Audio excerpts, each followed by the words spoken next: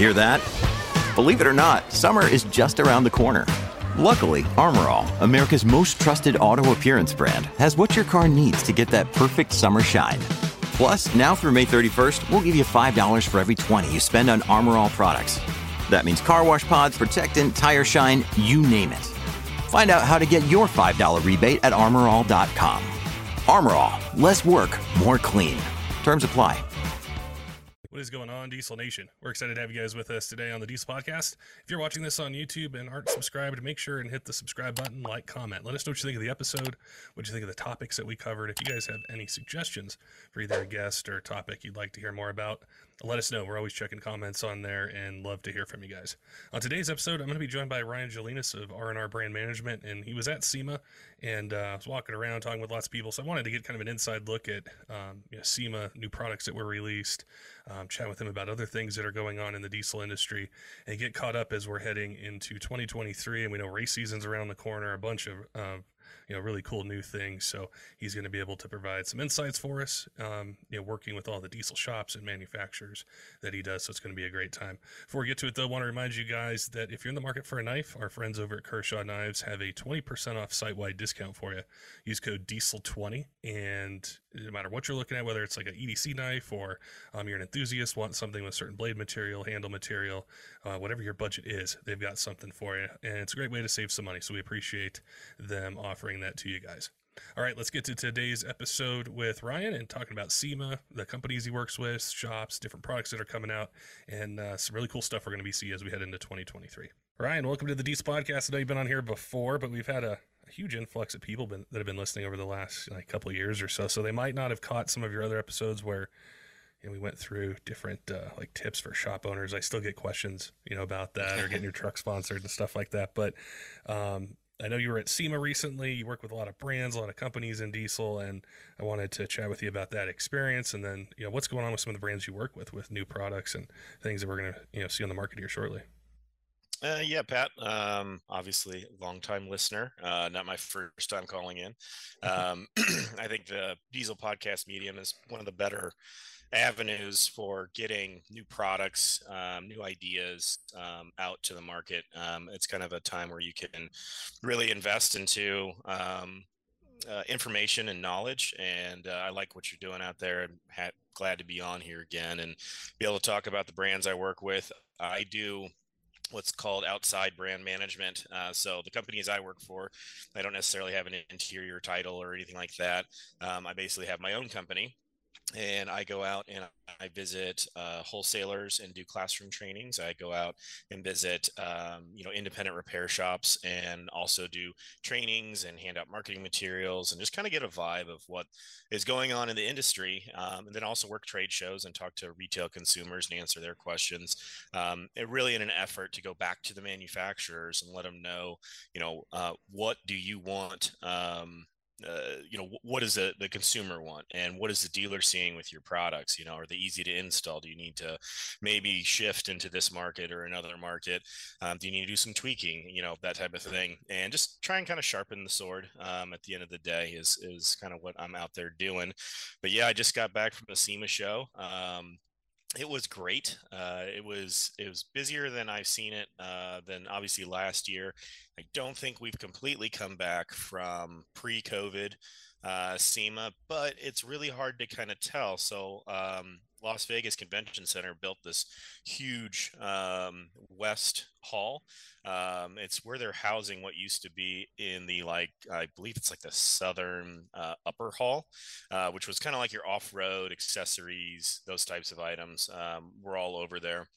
And they've built these really cool Tesla tunnels as well that go between Central, West, and two of the hotel casinos that are nearby, the new Resorts World and I think the Flamingo or something like that.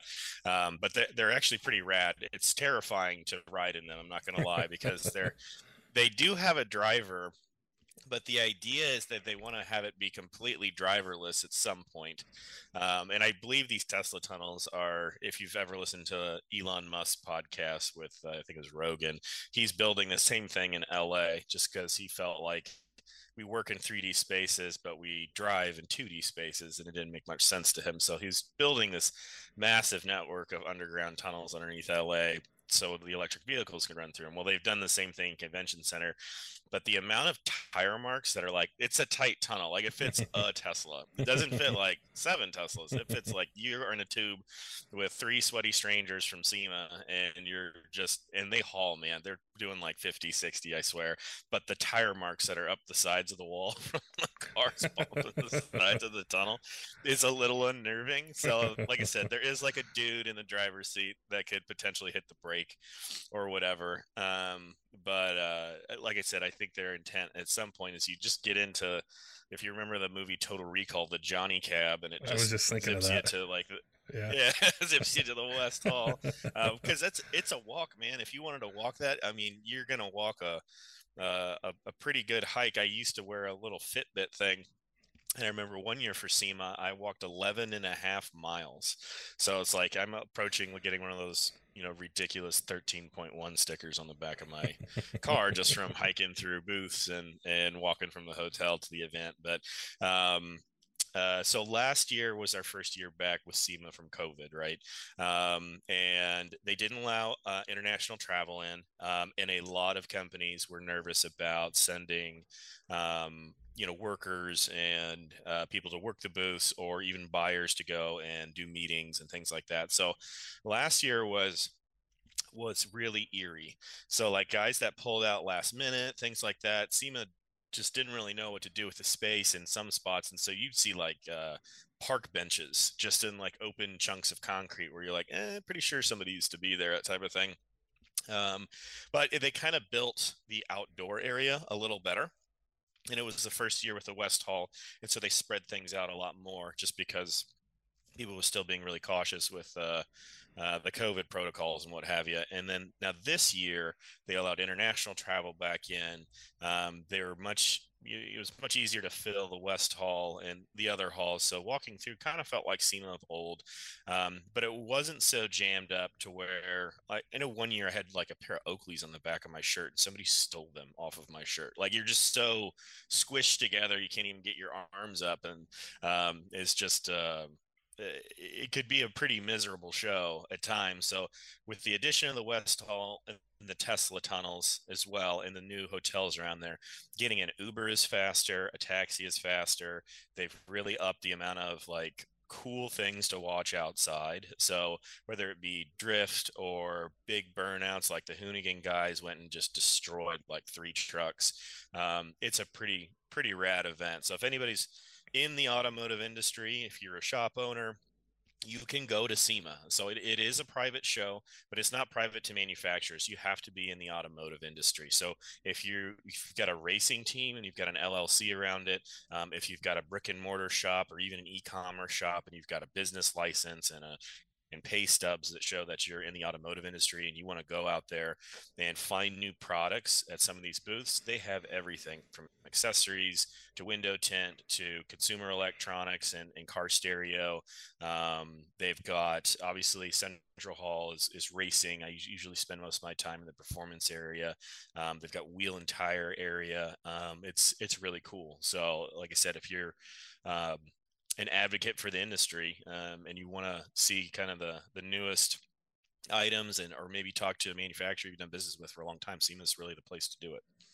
well, I think what's really cool is, as you mentioned earlier, what you do is bridging, I think, the gap between manufacturer, installer, and the truck owner. And I think a lot of times that's so crucial. You think of a shop and there's hundreds or even thousands of brands, and it's hard to know everything about all of them and what's new. But then a truck owner's walking in and asking the shop owner, hey, I want to do this. I want this turbo. I want these, whatever it might be. And so that education, is incredibly important. And then taking like what truck owners say, what they're looking for, what the latest trends. And I think that is allowing manufacturers to really come up with cool products. Like there's so many cool things that are being worked on, whether like it's emissions on, or it's with wheels and tires and lift kits and accessories and tuning and all those things. So I really feel like for automotive in general, kind of the space you're in is you're able to pass information that would be really hard to get otherwise. Like how would a big company know exactly what, this truck owner is looking for, this issue a shop's facing, and ways they can maybe improve their product, their installation instructions, or just address a problem that is, common in the OEMs. Yeah. So one of the great things that they do at SEMA is their education seminars. So I did notice, and unfortunately I've aged out of the bracket, but there is a young leaders section that I've got some friends that attended this year, and it was more packed than I've ever seen. There's a great emissions conference there that tells you about the do's and don'ts, and they brought in people CARB and brought in people who work for the EPA to kind of help guide us. And that when manufacturer to manufacturer is talking, or distributor and manufacturer is talking, you can start figuring out some of the like back end logistics, like how do I make sure I'm protecting my customers, how do I make sure I'm protecting my dealers, and SEMA's done a good job of putting that together. And then the bridge that sometimes I think gets kind of lost in the mix is the enthusiasm bridge, is making sure we're going out and we're talking to the people who are either racing or building cool trucks or off-roading, and we're taking their direct feedback and we're feeding it back into the enthusiasm, because as these companies grow, and something that should also be mentioned is, as these companies get acquired too, sometimes the heart or the enthusiasm can go away. What I have noticed here recently is there's been a large rash of automotive aftermarket acquisitions. Is that large private equity firms, or even private sale cash guys come in, and they'll buy a platform brand, a big expensive brand, and then they'll start grabbing small companies that either make bumpers or lights or winches or something to that effect, and they'll make these big conglomerates, that type of thing. And what usually happens is when you purchase these companies is you find redundancies and you condense to save money and kind of chase that ever so highest margin sale, that type of thing. And that in where is where you can lose a lot of enthusiasm, and we continue to see it in the automotive space. If we're talking diesel specifically, we really didn't get touched by any of that stuff until Edge sold to the Holly Group. And that was it was interesting. It's kind of our first foray into, oh, this is what big banks are looking for, when it comes to our little, diesel, racing or modification or enhancement industry, that type of thing. And now we're starting to see it more and more, whether it be an off-road in the distribution side. Some distributors, if they want to get into a space, whether it be diesel or off-road or marine or something like that, they'll go in and they'll buy a regional distributor that's get access to all these lines and keep adding to their logistics deal. And that's just one of those things that the independent repair shops need to understand, is that a wholesaler is just that. They are a logistics company. They are a fancier UPS. They've got all the stuff you want on their shelf, and they're getting it out to you in a timely fashion. Jeff Bezos has taught all consumers that we should have anything we want within 24 hours. So, and that's the new consumer standard. Yeah, or less. Yeah, it's like, why can't I get this like from a drone in a few minutes? And so our wholesalers are kind of saddled with that same consumer expectations, and so are you as dealers. You're saddled with the same consumer expectation of when can I get this? And supply chain was so tough through COVID, and we all scrambled to kind of get better. But what I can tell you now is that we want to talk about market trends and things like that, and the supply chain is getting a lot better. Logistics are starting to not cost as much, whether it be air freight or ocean freight, depending on what products are being sourced from whether it's U.S. made. Staffing still seems to be kind of an issue, finding guys to drive trucks or sweep floors in warehouses. I don't think inflation has really done us any favors with low wage workers. It's just people are wanting $30 an hour to do a $15 an hour job or something like that. And the expectations are tough in manufacturing, particularly in the diesel space and where we're at. But like I said, I think things are getting a lot better in our space when it comes to making sure you get the products you want on time. A lot of us had a lot of focus on Black Friday. By the time we get to Black Friday, We want to make sure we have inventory. We want to make sure that we can bring a sale to the consumers again. We should want to make sure that, we're kind of getting back to where it was before. We're not in this whole constant state of back order, and no deals and no anything to be made, nothing to look forward to. It's just like, if you want it, you can have it. Like, it was very much a seller's market for the last 2 years. And I think we're going to kind of tip towards more of an equilibrium here over the next year or so, is my expectation. It's really interesting you'd mentioned the change in diesel as far as companies coming in and consolidating. Because, like, say from a media standpoint or a podcast standpoint, one of the things that was always, I can't say it was easy, but what was really cool would be to reach out to somebody who thought of this product 10 or 15 years ago, got it from the ground up, made it, they've built their company, it's doing all this stuff, and then something changes. And it's like, okay, if I want to talk to that company again, I've got to go through 3 or 4 different stages. Who am I going to talk to? Is that same level of enthusiasm when they talk to me? Is it still going to be there? How do I get, this truck owner's question answered, or the shop's question? And so I've seen that from this perspective a little bit as well, as like, okay, can I still, be able to get answers to this stuff? Or people are really curious, wanting to know about this new product that's out there. How do we do it? And I think that's been always really special about diesel specifically. I know it exists in other types of industries, but it's the ability to be able to talk to somebody, whether they're your favorite racer, they're setting records, a person who makes the turbo, writes the tunes, whatever it is. And I think that's incredibly important in this kind of niche of automotive, is that access, Yeah. or that enthusiasm. People, diesel truck owners can see through if there's no enthusiasm, and it's just, like you're reading off a card, they know it. Yeah.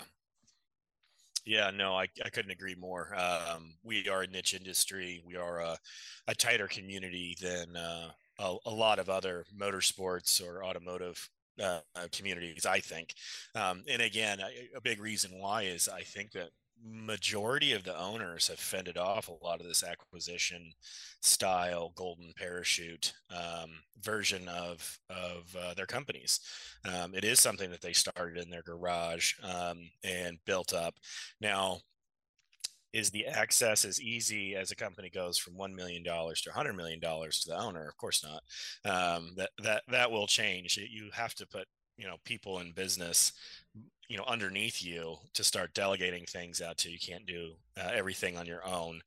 So it will evolve and change for sure. And for you, somebody in the media, wanting to bring people on, I still think you got a lot of enthusiasms out of the guys that are still single owner, have owned a company for 20, 30 plus years, and still stay in, invested and involved. But these companies, if they don't want to be overtaken, excuse me, by similar products, knockoff products, Chinese products, things that, you know, I can tell you from one of the companies I work for, we've had almost every single product we have knocked off, shipped over to China. We make, everything gets cast in Colorado and machined there.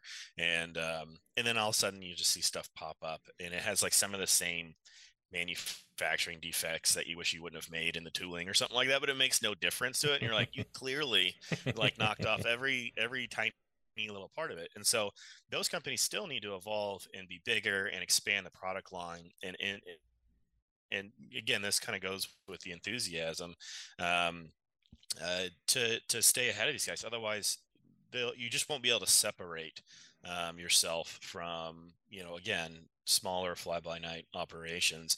And that takes dollar investment, that takes technology investment. So what I've noticed, with the manufacturers, is some of these guys are installing, we used to all run off things like QuickBooks, right? Some of these guys are installing $150,000, $200,000 ERP systems, things that can report back to them on their profitability levels, and report back to them on, customer leads and all of these things. And the implementation of these things is nasty. It takes years, but these small manufacturers and little old diesel are putting in the same types of systems that billion-dollar companies have installed, because again, consumer demand and the buying experience, whether it's on the dealer level or on the retail level has hit a certain expectation that if we want to keep people buying new trucks, modifying them, enjoying it, we can't have grainy photos from an iPhone 6 on our Instagram page. Like, we got to have a guy with a drone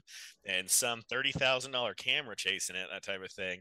Otherwise, it just doesn't cut the mustard anymore. And that was not the case 10 years ago when I first started kind of doing the rep thing. Is like, you could get away with the fact that I remember I live streamed Diesel Power Challenge one time, and I got, I can't remember. We had a customer blow up a truck at a dyno one time too, and we gained like 100,000 Facebook fans off the grainiest potato video of some guy almost getting nailed in the forehead by an intake manifold. But it was nuts. It was just very much kind of raw and unpolished back then, and it's a little cleaner, but rightly so. We've had to invest money into emissions on performance and invest money into the technology behind our companies to run it, to kind of take it to the next level. And so other industries do push us, which is good to see. And it's good to see these owners investing in their companies and, not even just the manufacturers, e-commerce guys, brick and mortar guys, they're bringing their technology up and making sure that their companies are profitable. There's a good company our rep was out of Canada. I'm not sure where these guys, it's called Select Hub. And it literally is just this group of guys that goes and evaluates your businesses, goes, this is the technology you need to run it properly, whether you need inventory, finance, if you're going to be running an e-commerce store, all that kind of stuff. They're like, these 3 options are the best ones you should do. And like, having some guidance outside of the diesel industry is great. So I would certainly, if anybody feels like they're struggling with, paying bills on time and tracking cores and all this kind of stuff, like, you might think about upgrading, the software you're using inside and really kind of putting an investment into yourself and into your shop and your employees, like, through that. I think it's really important. That's been, or it used to be, one of my biggest frustrations is, we all pay attention to other industries. We have other hobbies, things that we do. And you think way back when you'd go to an event and somebody'd have like t-shirts or something or hats and you want to buy it.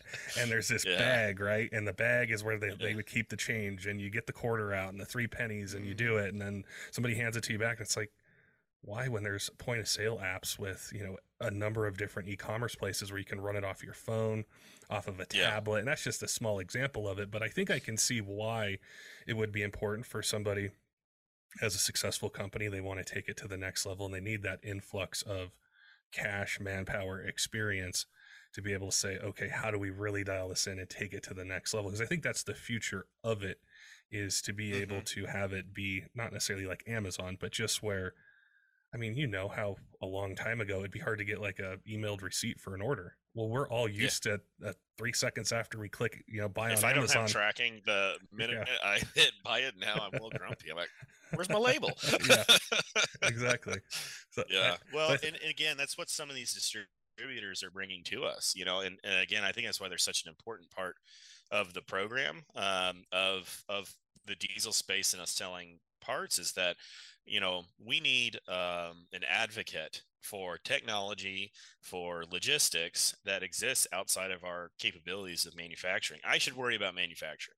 I should worry about taking this chunk of steel and turning it into something that makes your vehicle better than it was before, right? Advertising that, taking videos of that, making it easy to install. I should invest in that. I expect my distributors to invest in the technology that makes the dealer's life easy. And when you order something off their shelf, gives you a tracking number within minutes, that type of thing. That's what we all kind of expect out of the process. So, but again, it's just one of that all takes time and investment. But again, that's just where we're starting to see the industry evolve. Like, it's just a lot more technology laden than it was before, and the amount of money that these guys are reinvesting into the company is absolutely massive. And I think, again, that's why you end up having some of these acquisition guys start sniffing around. They're like, oh, there's some real money over here going on. And so, guys that, man, I could imagine if I had invented something in the 80s or something, and I was 65 years old and I didn't have like a son to give the company to, and some guy goes, hey man, here's 15 million reasons to go away. I don't know if I'd say no, like as for as enthusiastic as you can be, it's just like private island sounds great about now, like I'm tired of flying commercial too, Dan, like let's do this. So it does happen. But again, like I said, I do think our industry more than any others keeps us honest. It keeps us, accountable to each other, just because access between owners and distributors and dealers tends to be a pretty good one. I'm not the only rep out there. There's other manufacturers reps that are beating the street, and they're going into your shops and they're saying hello, and they're asking for your feedback, and they're doing real things with it. So whether it's me that knocks on your door, if you're a dealer listening right now, or it's a Delton from South Bend and BD, or one of the fast guys or whatever, give us your feedback, give us your time if you can, that type of thing, so we can continue to make the industry better for you. That's really what we're there for. We're not there to sell you something. I always feel that's when I walk in a front door and I'm carrying like 30 catalogs and like I got a banner falling over or something like that. They're like, oh, what's this dirty salesman trying to sell me? Like I'm a notch maybe above Girl Scout cookies, but probably a notch below, I'm not gonna lie. And I don't want to tear up their day either, because most of these guys are really busy. But once you explain that, oh, no, I work directly for these 3 or 4 manufacturers, and we're just here saying hello because we're in town for a show, and we just want to make sure, do you buy any of our products? Is there anything we can do to help improve, that type of thing? Give us your time. Well, we're only going to make each other better. Really is the best way to go about it. I thought of a question to ask you, and this would be I've actually really been surprised about how many people who listen. I know there's shop owners who do, but people who aren't even in diesel and they have their own construction company or do something else. And one of the things they love to hear about is about either tips or things they can do that would be better. And you mentioned something about having to delegate in a way. And I think you've probably walked into hundreds of these shops or these companies over the years where you have the founder and the owner is like doing something that somebody else could do. Like they're checking to see, do we have enough rags, enough uniforms? Hey, why was, this thing priced this way?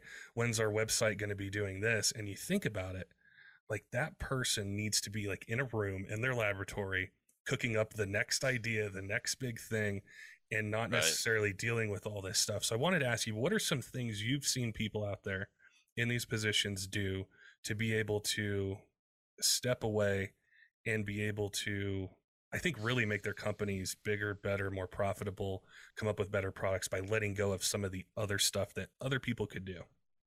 Yeah. I guess there's 2 ways you can do that, right? You can either do that in a way of either integrating some technology into your company, basically having a robot do it. Like think about like McDonald's. If we had staffing issues, they're like, well, screw it, we'll just put a touch screen in here and now you can get your Big Mac. So there's that. So you could put in better inventory systems, but again, technology is only good as the amount of time you put into it. So if I go and I give you a inventory program to make sure that, so like NetSuite's a company that that we like, ATS runs on NetSuite. A lot of big e-commerce guys run on NetSuite. I actually just got my buddy Mike Bailey, shout out to High Lift Off-Road guys, on but it's a $1 billion company. It's Cisco, right? Cisco Systems. And implementation is nasty, but what it will do, let's say you had a construction company and you needed to have a certain amount of, rags on hand or shovels on hand or barriers on hand at all times, is it inventories those things, but it also looks at all your vendors that supply those things to you. So instead of having a human going back there and counting them, it will count them for you. And if you run low, it will look at which vendor it can get it to you at what price and when's the quickest, through whether it's EDI feeds or all these types of things. So you can invest in that. The other thing you can do is obviously investing in people. People and staffing is great. What I would encourage people to do, and I've been around owners that do this really well, is they'll go to a coffee stand and they'll really like the way somebody interacts with them. And they'll be like, hey, are you looking for a job? Like finding somebody who's already in the workforce sometimes. It's in an unrelated field, but it has the types of character traits you're looking for, whether it be personality, that type of thing. Sometimes it's the best way to augment your business, because we tend to kind of look internal sometimes when it comes to, well, I am looking for a service writer, must have 10 years of this experience, must have 5 years of this, because we're not looking to train anybody. We're not looking to grow our community. And I think that can be a little short-sighted. The most successful guys I see are going and grabbing guys that maybe they drive a Honda Civic or something like that, and they don't even know about diesel trucks, but maybe they have a mind for engineering or social media, and they can bring in a different perspective. Yeah, I was going to mention on the podcast, ATS has started shifting a little bit into the Jeep space. And a lot of that is because we hired a lot of guys that worked in the Jeep space. And you wouldn't think you'd bring all these Jeep guys into ATS and we've been primary diesel for so long, but they brought us such great ideas and new technology that was directly related to the crap we were already building. It was the same parts. We just had a whole new consumer base to start selling it to. So, tip one is take the processes that are tedious and automate them if you can. If you can put technology around something, whether it be inventory, ordering, the running bills and things like that, put technology around it if you can, and if you can afford to have the time and money to invest in it. And then tip two is staff up, find people you trust, put around you, and type A personality people usually are the hard ones to let go of a process. And it's one of those things where you just have to at some point understand you're right. No one's going to do this better than you, man. However, you're one dude, and find the thing you do best, which could be innovation, and spend your time on that. And if they're not so great at, say, negotiating a shipping deal with your freight supplier or whatever, and you don't get the best deal ever, but you were able to spend an additional 20 hours a week on engineering and produce products that make you millions, that's a drop in the bucket. Yeah. You really just have to put talent where talent should be. I have always encouraged anybody who owns independent repair shop, get the book $1 Million Service Writer. It's a good one. Read, educate yourself in your off time if you get any. Grab it on Audible or something like that. That's a good one. That'll help you. It will teach you how to treat your employees to help make you profitable. It'll teach you what things you should be looking at, where your blind spots are. And that's a good thing. And again, to circle back to what we were first talking about, go to SEMA. Get out there. Go talk to other manufacturers. Figure out where you're messing up. A lot of people are like, oh, I can't leave the shop for even a few days, that type of thing. But the amount of good that will come out of it, if you're willing to listen, is far greater than the 2 extra days you would have had at your shop. I can tell you that hands down. You will create new relationships with new manufacturers, distributors, and all these types of things if you will let them in. I have to fly to Denver on Tuesday. We have our ATS diesel dealer days, and you're probably familiar with those from back in the day when we had our dyno days and whatnot. But we're bringing in 50 shops and distributors to sit there and go over the manufacturing process there, learn from each other, learn about new products. So I can do everything I can on the road and go out there, but one of our most effective things is going to some of these seminars. I know Ryan Milliken puts on his Horsepower Labs, and Yeah. dozens of people go down there and learn about tuning and what he's learned about emissions on and racing and all the different items when it comes to it. So I think those types of things are invaluable. They really are. So participate in what you can. It's a great industry, and the fact that we have this type of access in this industry, I think, is unique, and I think more people should take advantage of it for sure. I did. You brought up the Jeep stuff, and I know part of SEMA and then part of what you're doing every day is you're talking about products and people. I know this time of year, the holidays are coming up. We got the Black Friday sales, and then once we hit 2023, it's like everything kind of shifts to, well, the tracks are going to be opening soon, or I'm going to wait till after winter to do this to my truck. What are some cool things that you either saw there or things that that are coming up that people should pay attention to? Big announcement, I would guess, is NHRDA is back. So West Coast Racing's been kind of hit or miss for a little while, but I think he's brought back 4 or 5 shows. To my knowledge, he's trying to make a big show in Texas on his end of year guy, the world, what is he called? World Finals? I think he calls it World Finals. But anyway, it'll be in Ennis, Texas. But hopefully a lot of the ODSS guys come over as well.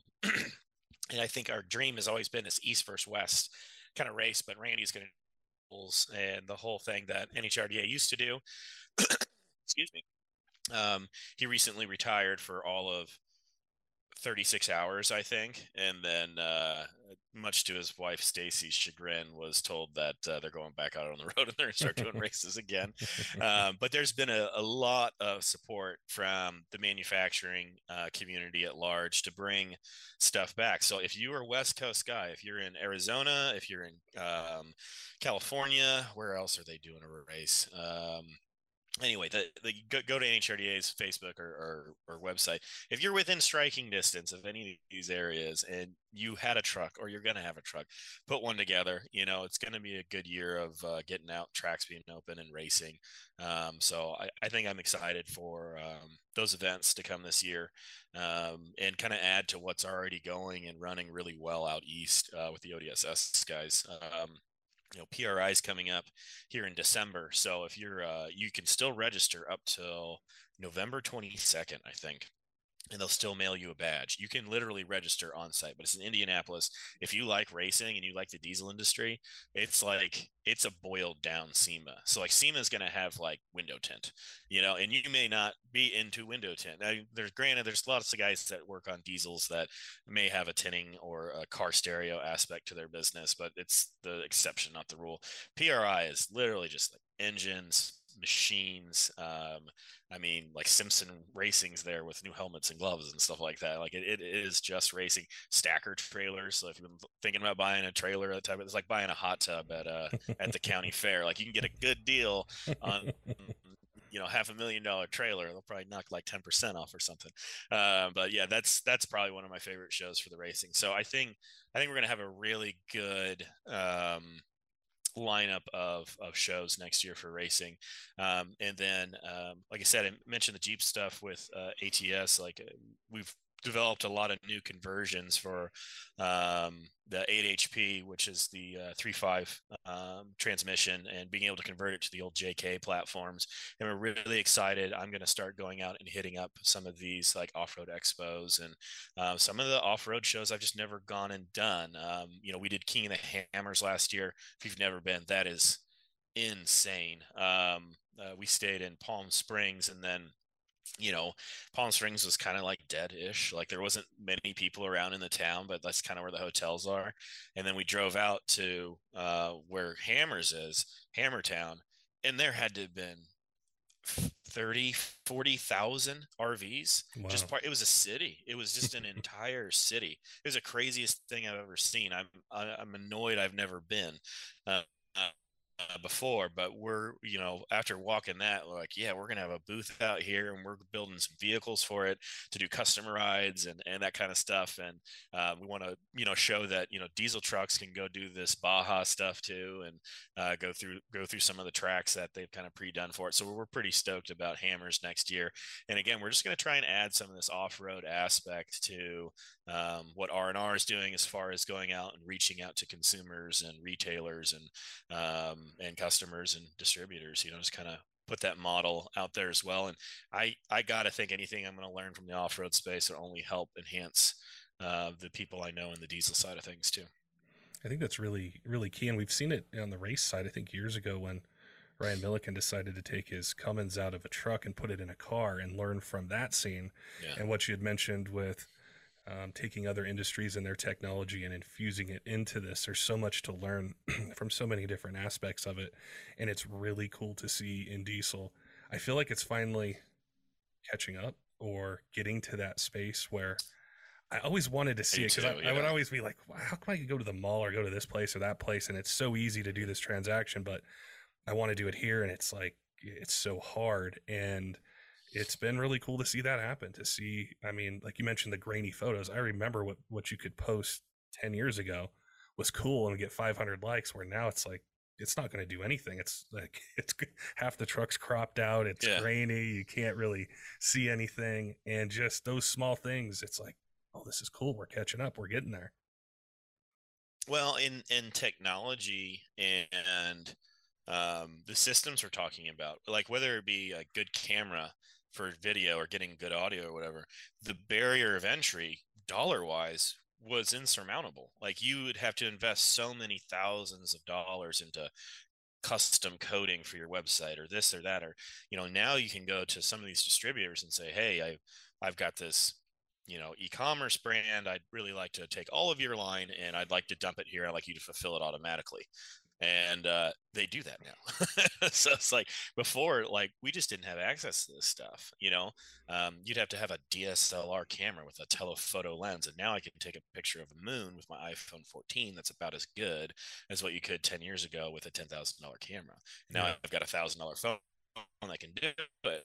So that has been a huge equalizer of diesel being able to catch up, is that the price for technology and access to things, tools for us to make our websites better, as long as we invest the time and energy with the organic content, like writing good install instructions and descriptions and making sure we photograph our line and making sure that the data fits in with the industry standard. Like data service companies came around, everybody is like, oh, we need you in this aces and pies thing. And we're like, we don't know what you're talking about. Like, all I know is this fits Cummins. Does that work? And they're like, well, we need to know if it fits in a Cummins, but it has tan interior. And I'm like, well, it doesn't matter, everything. So it's the whole 4-wheel drive, wiper joke or whatever that's gone on forever. We fought that as an industry for the longest time. We're like, well, screw you. We don't have to do that. Like, our customers are smart enough. They'll just print out the price book and tell people how much it costs, and like, again, it didn't work, like we couldn't stay that antiquated for so long. And I think almost everybody's caught up, especially the big guys, the big manufacturers, the multi-category guys, the anybody in diesel that you could, you've seen the buildings that some of these guys have put up here recently. Like Jason Worley just had his open house, and the facility that they built there is just awesome. Like, just full of technology, full of machines. Again, it's just like, before we had the dollars to do it, a lot of the big name guys were fabricating in a small, pole barn or something like that. And eventually Fleece started on Chuck's farm. Braden and Chase were in in Chuck's. I literally one time tried to ship something to myself when I was at Fleece, and it shipped to Chuck's house, and he had to bring it. He's like, who's Ryan? I was like, sorry, Chuck.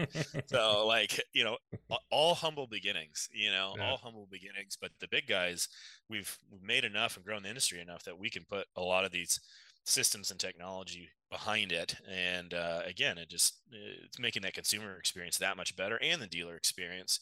There's no question marks when it comes to when you're gonna get your product. It's like, hey guys, it's back ordered, but I should have it in 6 weeks. There's good communication lines. The distributors do a good job of inventorying our products.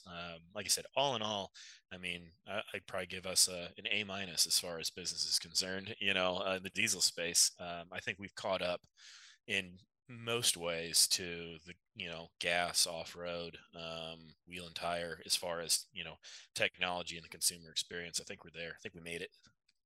Well, it's good to hear, and it was good to catch up with you today and hear some things about SEMA and the stuff that's going on that I wouldn't know, but I know it impacts everybody, from the truck owner that's listening to the shop owner that's listening right now while they're doing an engine or something. Is how all this kind of fits together, and how I think things have gotten easier and will continue to get easier as far as logistics and getting parts and being able to talk about them and understand what that truck owner wants, what they want to do with their truck. So I know that there's definitely a segment of our audience that is, you probably visit their shops, but they might, have questions for you. They might want to know more. How can they get in contact with you, either through email or, website, calling, social media? Sure. We are on our kind of standard social media platforms: Instagram, Facebook. rnrbrandmanagement.com is the website. My personal email is ryang@rnrbrandmanagement.com. You certainly email me questions, whether you're an independent repair shop, whether you see one of the brands that's on our website that you're interested to know more about, as even a retail consumer. I try and be as open and easy contact as possible. Our phone number on all of our pages is my cell phone, so you can give me a buzz and see how we can help. I've had shop owners, I've had manufacturers call me. One of the things I do as brand management is I'm non-compete. So if I have a category that I'm already servicing, that type of thing, we don't bring into that type of thing. So if you're a manufacturer, don't let that 100% dissuade you, but just a quick disclaimer. But yeah, I love this industry, and I love our customers. And again, I think I've mentioned this before. Like I kind of joke about feeling like a dirty salesman, walking in trying to sell vacuum cleaners door to door type of thing. But 9 times out of 10, you walk in there, they're just so happy to see you and have somebody care, have a manufacturer that they know is a big national brand, international brand these days, come in and want their feedback. I mean, we really do. We want to teach you about new items coming down the pipe, and we want you to let us know how we can be better, because we know we're not perfect. We know we don't always hit it out of the park. So if you had an issue with a company, talk to us, talk to any of these outside reps, or go to a show, find us. We'll have a little 10 by 10 booth up. We're happy to sit there. It makes the day go by so much faster when we can chat with people, and we're excited to do what we're doing. So you certainly are never kind of putting us out if you want to know something, or if you had a gripe even 6 years ago that you want to get some answers to. I mean, that's what we're here for. Awesome. Well, I appreciate your time today, chatting with me and getting me caught up on some really cool stuff that's going on in diesel, and I'm sure we'll do it again. I look forward to seeing some of these products that you had mentioned, dropping here shortly, and with the Jeep crowd, and I'm sure there's a bunch of other things that are gonna. That 8 HP swap is going to be so big, dude. It's going to be so big. I'm excited for it. One last shameless plug, if I may. Yeah. I was just on the SEMA.org web page today. There is a tool on there you can go that you enter in your address, and it will write a letter to your representative and your senators that basically says, I support the RPM Act. I think it's an important thing in our process, that there's a lot of articles you can read about it, of what it does. It helps protect racing. It helps protect us that are trying to take on-road vehicles and we convert them to something that we want to go drive on the track. So whether it be a Cummins truck that you don't use on the farm anymore, and you put big twin turbos on and you trailer it to your local drag strip, or even a sled pulling vehicle, the RPM Act is going to protect our ability to continue to do that. As it stands right now, the way the law is so vaguely written, and you've done a great job covering this stuff, is we're not allowed to. Like, if it was ever allowed to be on the highway for highway use, we are never allowed to race it. We're never allowed to change it. And so if you want that to change, do yourself a favor. We just had midterm elections. The guy who you may have already written that letter to last year, when that big push kind of came out, he may not have a job anymore. You may need to email the new guy.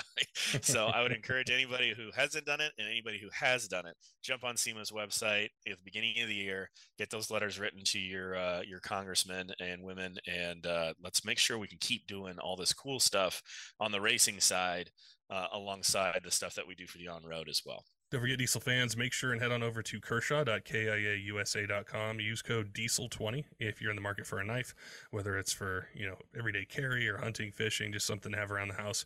They've got a ton of different options, and really a knife to meet any budget. It's a really cool way to be able to save some money, and we appreciate the team over at Kershaw Knives offering the discount to you guys. Also want to give a shout out to some of our Patreon supporters: Caleb, Tyler Lowen, and 23 Diesel, all of our other Patreon supporters, all of you who subscribe on YouTube, podcast apps, follow us on Instagram, Facebook. We appreciate your support. If there's any sort of topics or guests you want on, make sure and reach out to us on any one of those platforms, or join our Discord. That's another great way to be able to get in contact with us, other diesel podcast fans that are really passionate about their trucks and building them, getting them ready for winter, maintenance, things like that. It's a great group over there, almost at 700 members, and I encourage you guys to join. Until next time, keep the shiny side up.